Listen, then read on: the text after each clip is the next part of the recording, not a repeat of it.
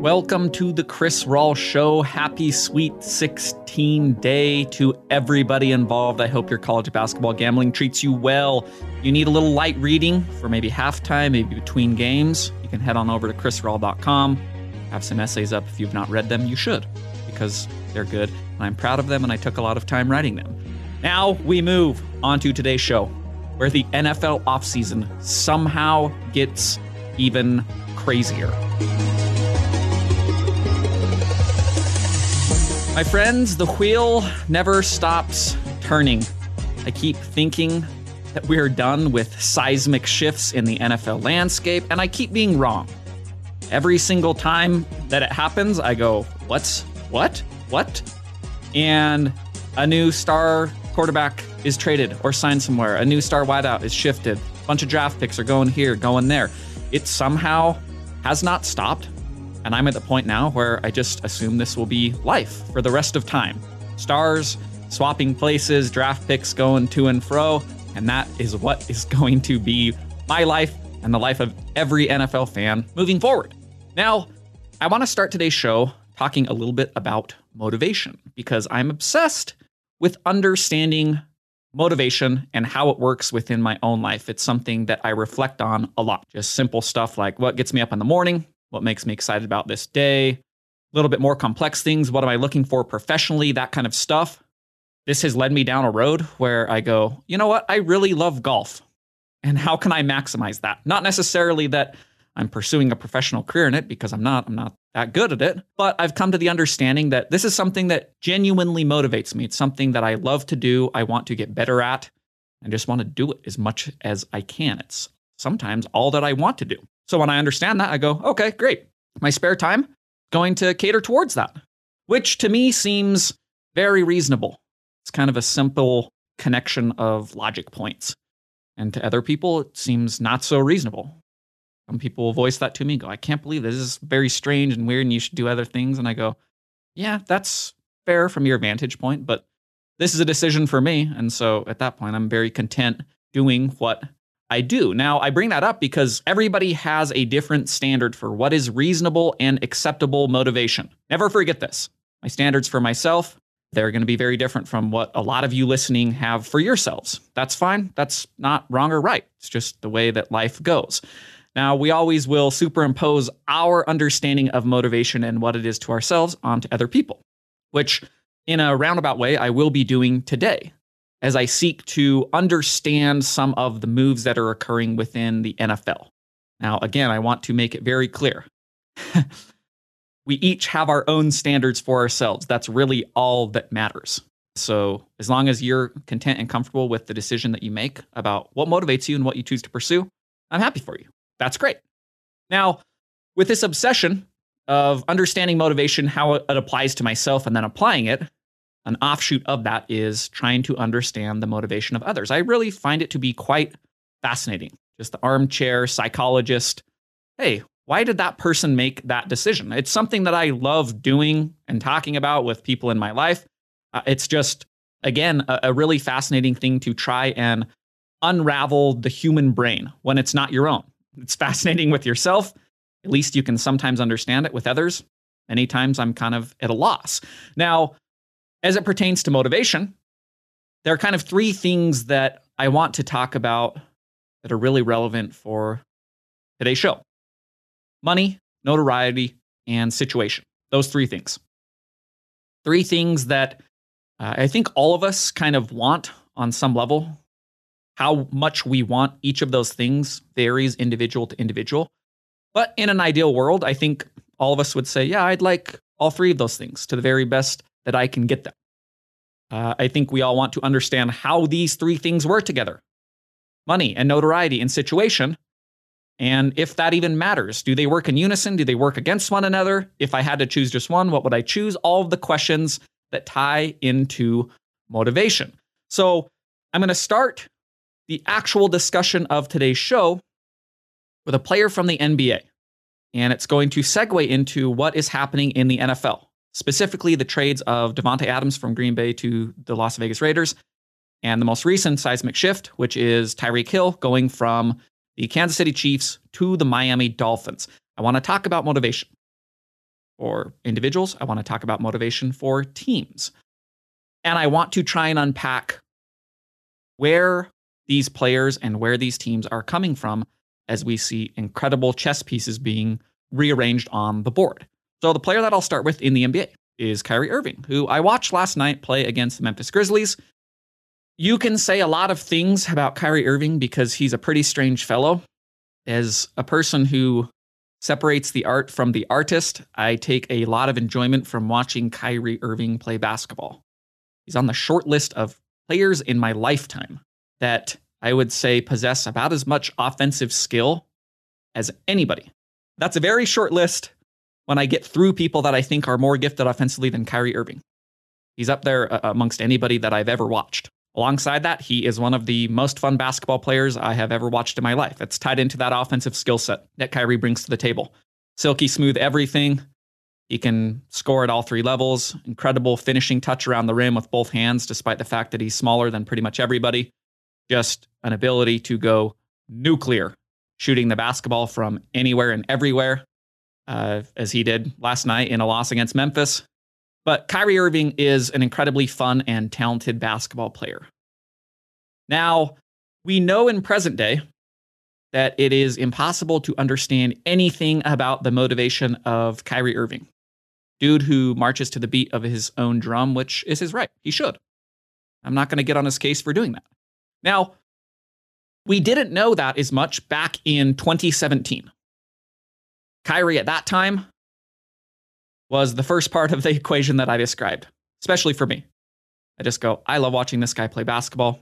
He's playing alongside my favorite player, LeBron. They have brought a championship to Cleveland, the first professional championship in 50 years for that city. They're a match made in heaven. LeBron, the all-around basketball savant that can do anything and everything. He covers up the warts of Kyrie's game.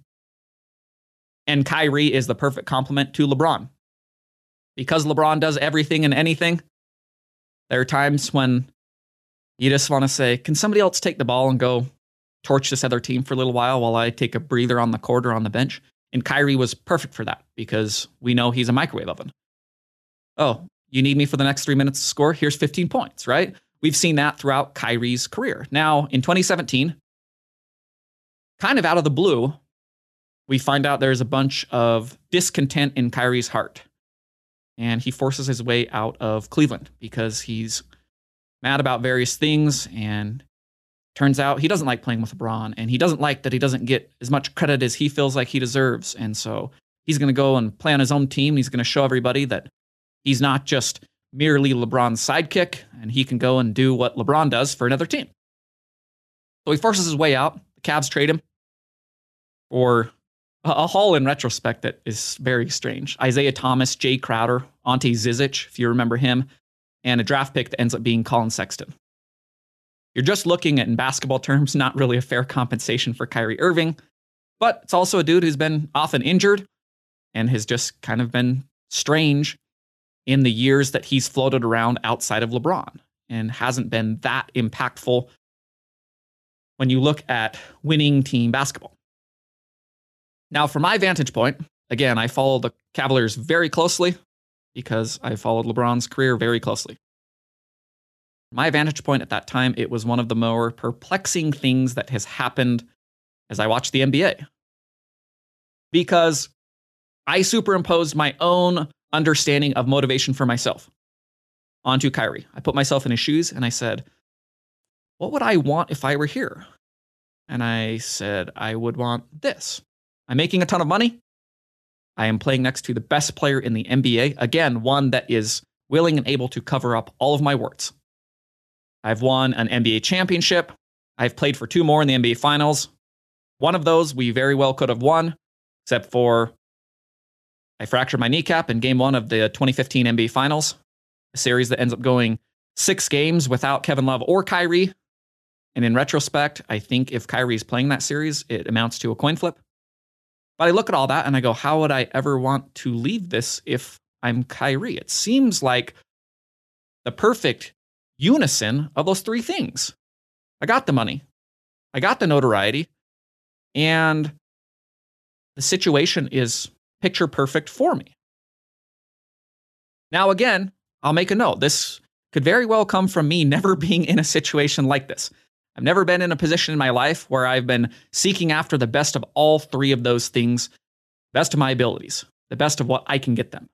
However, I'm always perplexed as I get into my armchair psychologist mode. I'm always perplexed how often somebody can be in a situation where they seemingly have the best of those three things, yet they want more. It's that just trait that almost all of us have, and sometimes we don't even know it till we're in the situation where you rebound 3 years ago and said, this is what you have, and it's more than enough. Are you content with that? You would say, absolutely. And then you get into the situation and you go, no, I want more. Just something within the human brain that spurs us down that path. So Kyrie, at that time, he identifies that in his mind. His first 3 years in the league, he'd lived the losing lifestyle. It was just him on a team of nobodies. They were atrocious. LeBron had left them.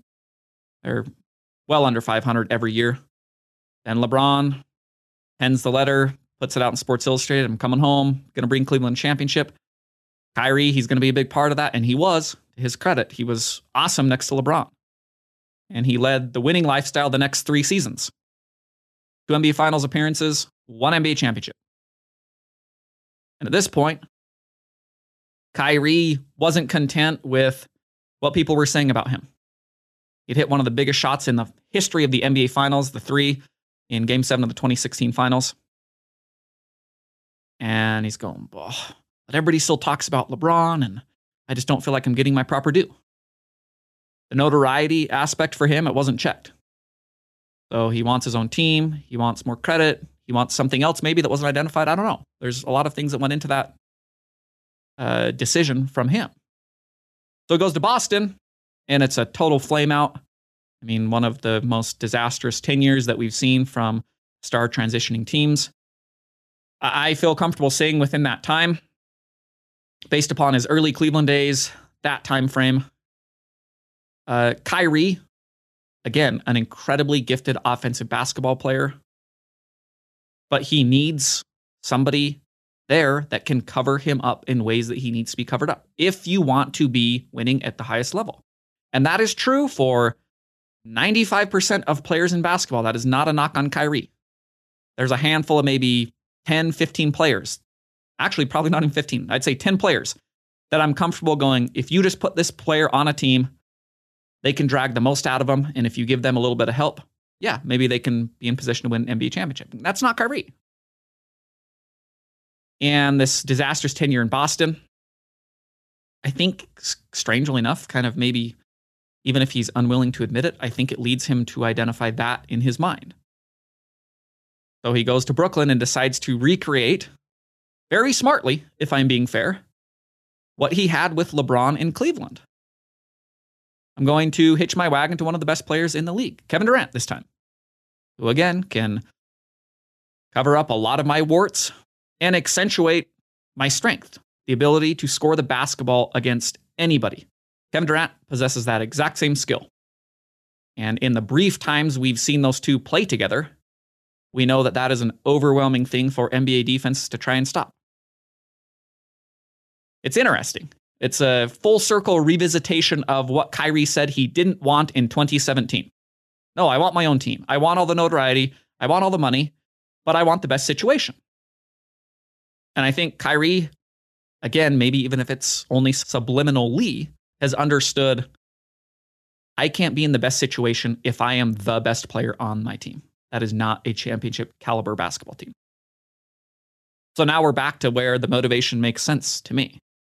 I'm superimposing my own thoughts and my own desires onto others, what I look for in my own life. But now it makes sense. Oh yeah, you're in a great situation, Kyrie. You're making a bunch of money. You're playing with a star that can do a lot for you. And now if you guys can ever get healthy, you go out and you try and win. Maybe you can, maybe you can't, but I feel comfortable saying Brooklyn at full strength. Yeah, it wouldn't shock me if they ended up winning an NBA championship at some point. So now we start to expand. The NBA, it's overflowing with players like Kyrie, players that I struggled to understand their motivation. It's a league that doesn't make a lot of sense when I'm juggling those three things: money, notoriety, situation. And I go, I don't know what most of these players want. James Harden, I have no idea. I couldn't tell you. Ben Simmons, I have no idea. Zion Williamson, who's in the news because he threw a windmill slam that looked awesome in some practice gym.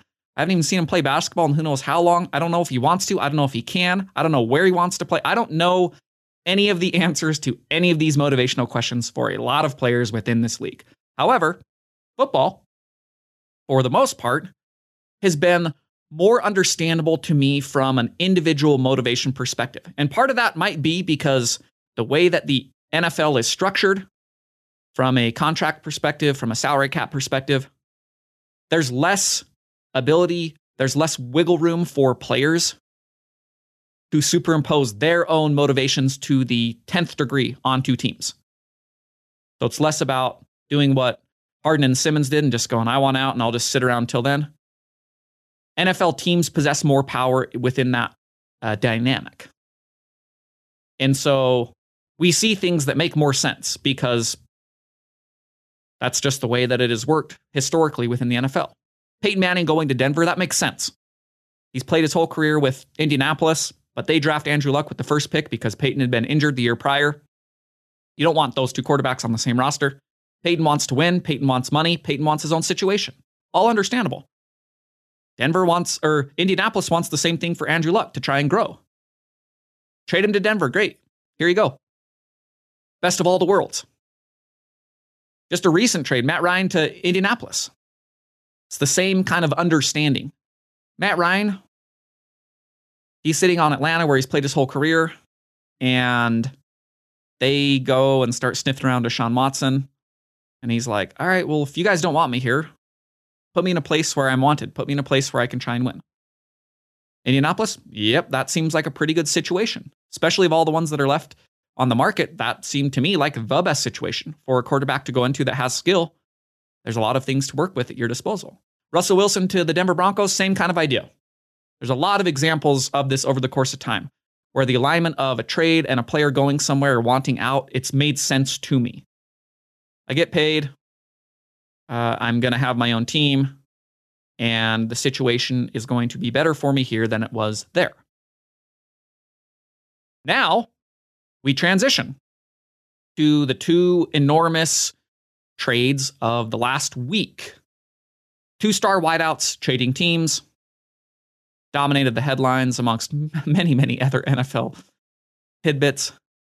But as I look at them, I struggle to understand the motivation for the two individual players. Again, think of the three balls that I'm juggling in the air. Struggle to understand. Davante Adams, he's now a Raider. Tyreek Hill, he is now a Dolphin. I'll start with Davante. There are slights I understand and there are slights I don't. Again, this is me looking from a distance.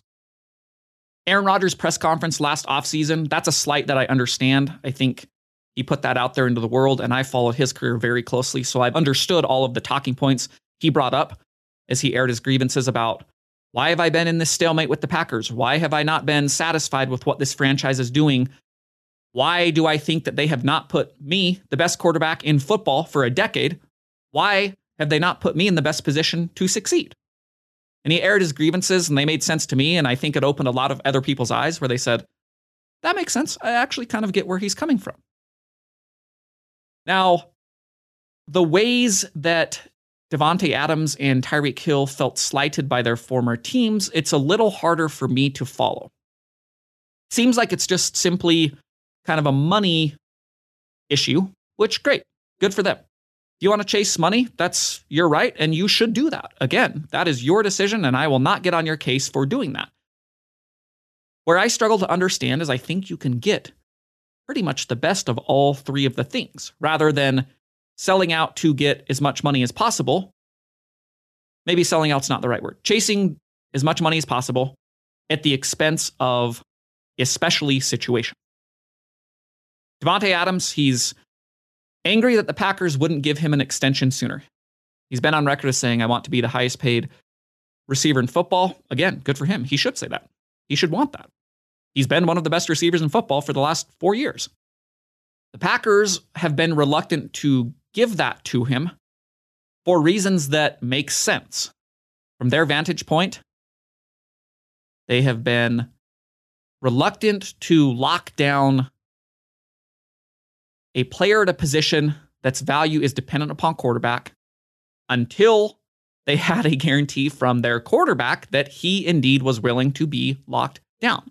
That's part of the ripple effects of this Rodgers saga. And in a way that I'm sure he didn't want, but it was inevitable because this has dragged out for so long, years. Rodgers, in a roundabout way, ended up hurting his own case to try and build a better situation around himself. Because the Packers, I think, said, look, the thing that we're not going to do is pay a wide receiver market-setting money, then have Rodgers walk or want to trade, and now we have Jordan Love throwing ducks into the ground as Davante Adams makes $30 million a year. That doesn't make sense from a roster-building perspective. So Davante's not happy about this. And this offseason, it comes to light, actually just, whoa, I come off the golf course and he's traded. Now I'm finding out, yeah, there's bad blood still there from that last year, a year ago. And despite the fact that the Packers, now that they had Rodgers completely locked down, said, we'll pay you whatever you want. We're trying to win now. We think you're a big part of this. Whatever the Raiders are trying to give you, we'll even give you more. He said, nope, not enough. The wounds here are irreparable, and I'm going to play with my college teammate Derek Carr, sorry. So demands a trade. Packers acquiesce. He is now a Las Vegas Raider. So I mentioned the last 4 years. One of the best receivers in football. He's been first team All-Pro the last 2 years. If you look at his statistics, they are comparable to literally anybody in the history of football over the last 4 years. I mean, it's been an incredible statistical run. Starting with this most recent season, just want to read you his catches, his yards, his touchdowns for the last 4 years. 123 receptions, 1,550 yards, 11 touchdowns. 2 years ago, 115, almost 1,400 yards, 18 touchdowns, which led the league. The year prior, 83 catches, 1,000 yards, 5 touchdowns. The year prior, 111 receptions, almost 1,400 yards, 13 touchdowns. Again, you won't hear anybody say, I don't think this guy is not one of the best receivers in football. He just is. He's been awesome. Now, let's put a little caveat on the situation. And I am not saying this as a diss on Davante Adams. He's been awesome. I've greatly enjoyed watching him as a Packer. He has been great for the career of Aaron Rodgers. But his quarterback has been Aaron Rodgers. A mutually beneficial arrangement for both parties involved. I think anybody, including the two people that I'm talking about, would understand that.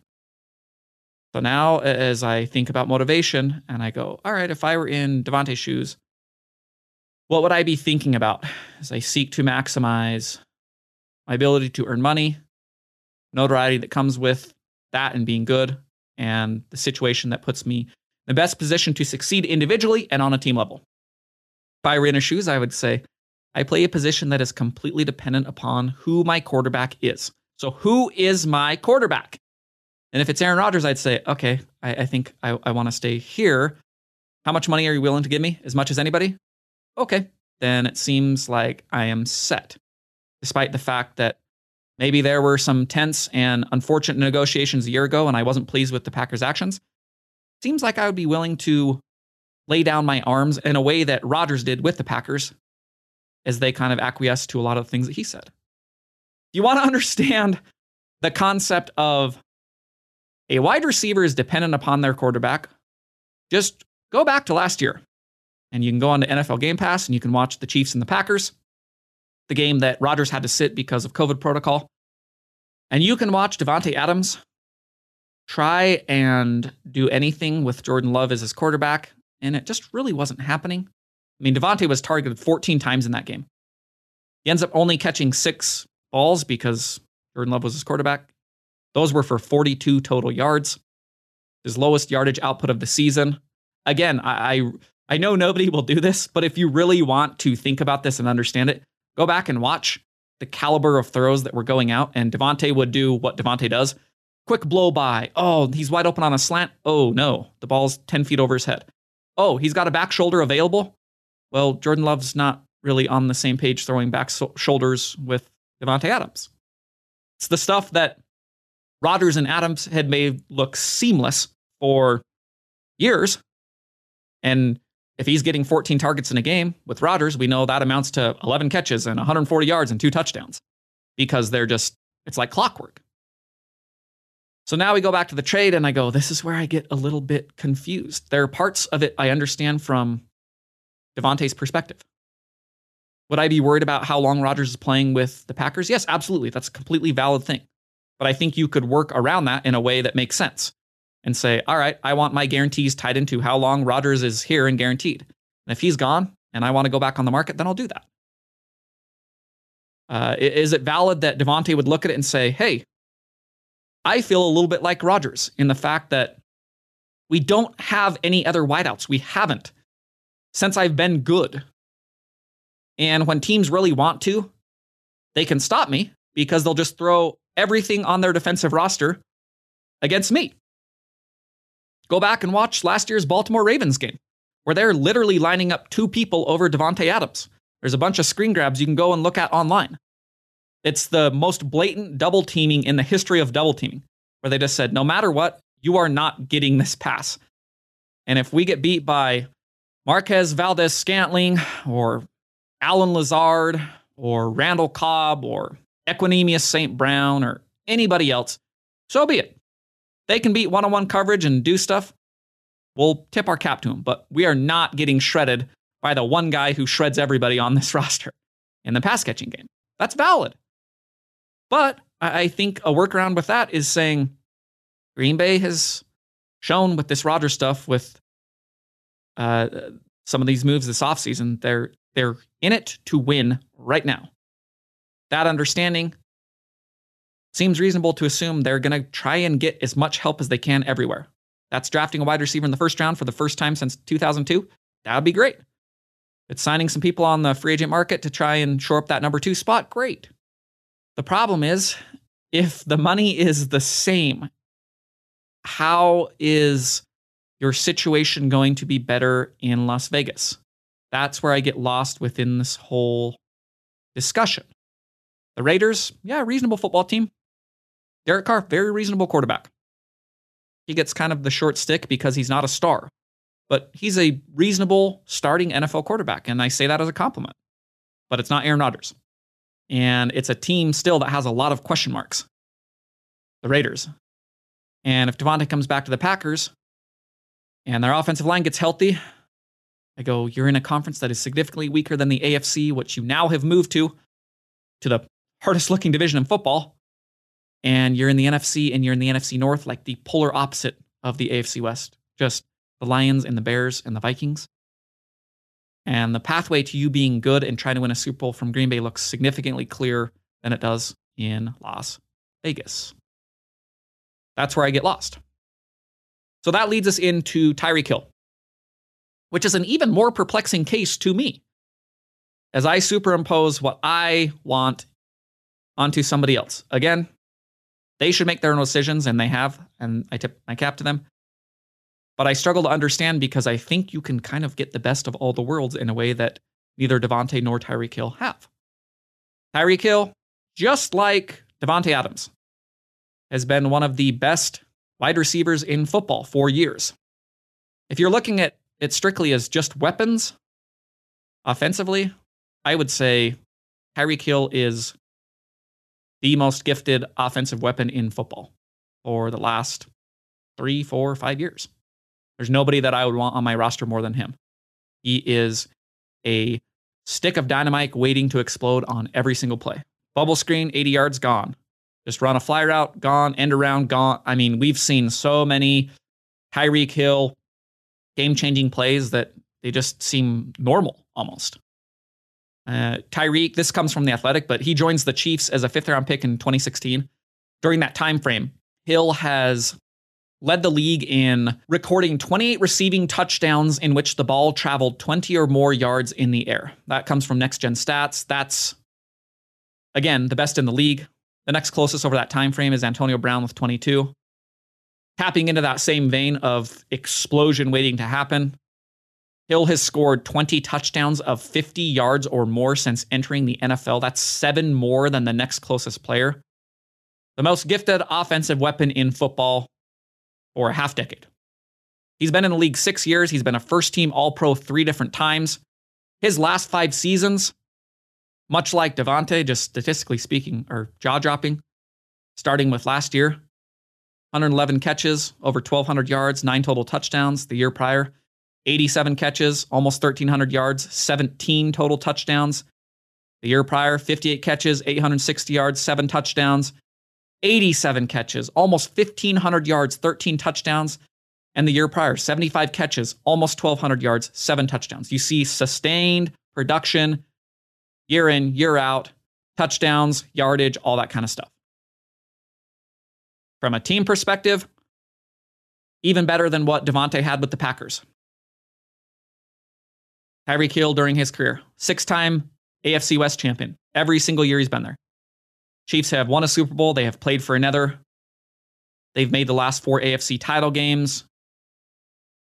They've been the most successful team in the NFL for the last 4 years. Now, this is where I will jump in, and much like what I said about Davante, I will say about Tyreek, and this is not a diss. His quarterback has been Patrick Mahomes. It has been a mutually beneficial arrangement.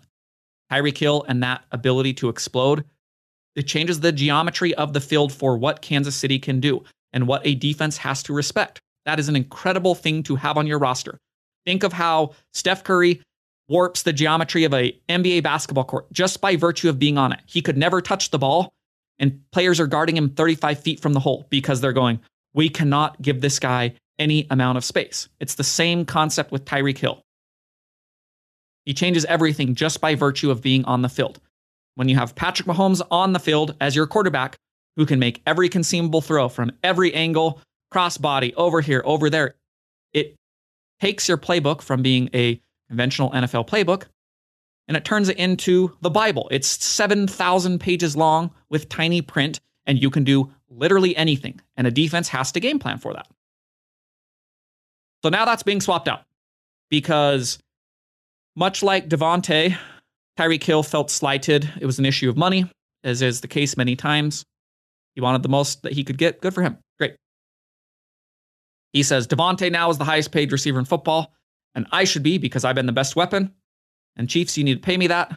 And I won't play next year unless I get a new contract that guarantees that. And the Chiefs, who are not in the same boat as the Packers, they're not ready to sell out and win right now because Mahomes is entering into his prime. They have a lot longer runway than the Packers do with Rodgers. And they're going, we're not sure if we're willing to give market-setting money to a wide receiver that is into his late 20s, the position that has not aged that gracefully, especially a player who is completely built upon having the most top-notch athleticism and explosion possible. So negotiations, they don't go well. And Tyreek says, all right, you're not going to pay me the best or the most amount of money, then I want out. Which again is always strange for me. People can do what they want. I'm not getting on their case about doing it. But it seems weird to me because in a world where everyone is making money hand over fist, this always seems like the biggest deal. We were squabbling over $5 million here, $10 million there out of a $150 million contract, and that was the breaking point. To me, a person who has never been in this situation, I squabble over $3. It seems very absurd, and yet here we are with a lot of different players across a lot of different leagues. It's weird because I say, wouldn't you have pretty much as much money? Well, you're already going to have as much money as you need. But let's say you subtract the $5 million or the $10 million, you pretty much are getting the best of the money. We know you're getting the best of the notoriety, the fame. We know you have the best situation that an offensive skill position player could possibly ask for in the NFL. And now you're swapping that out for Miami, which it seems very hard to believe that the grass is greener here.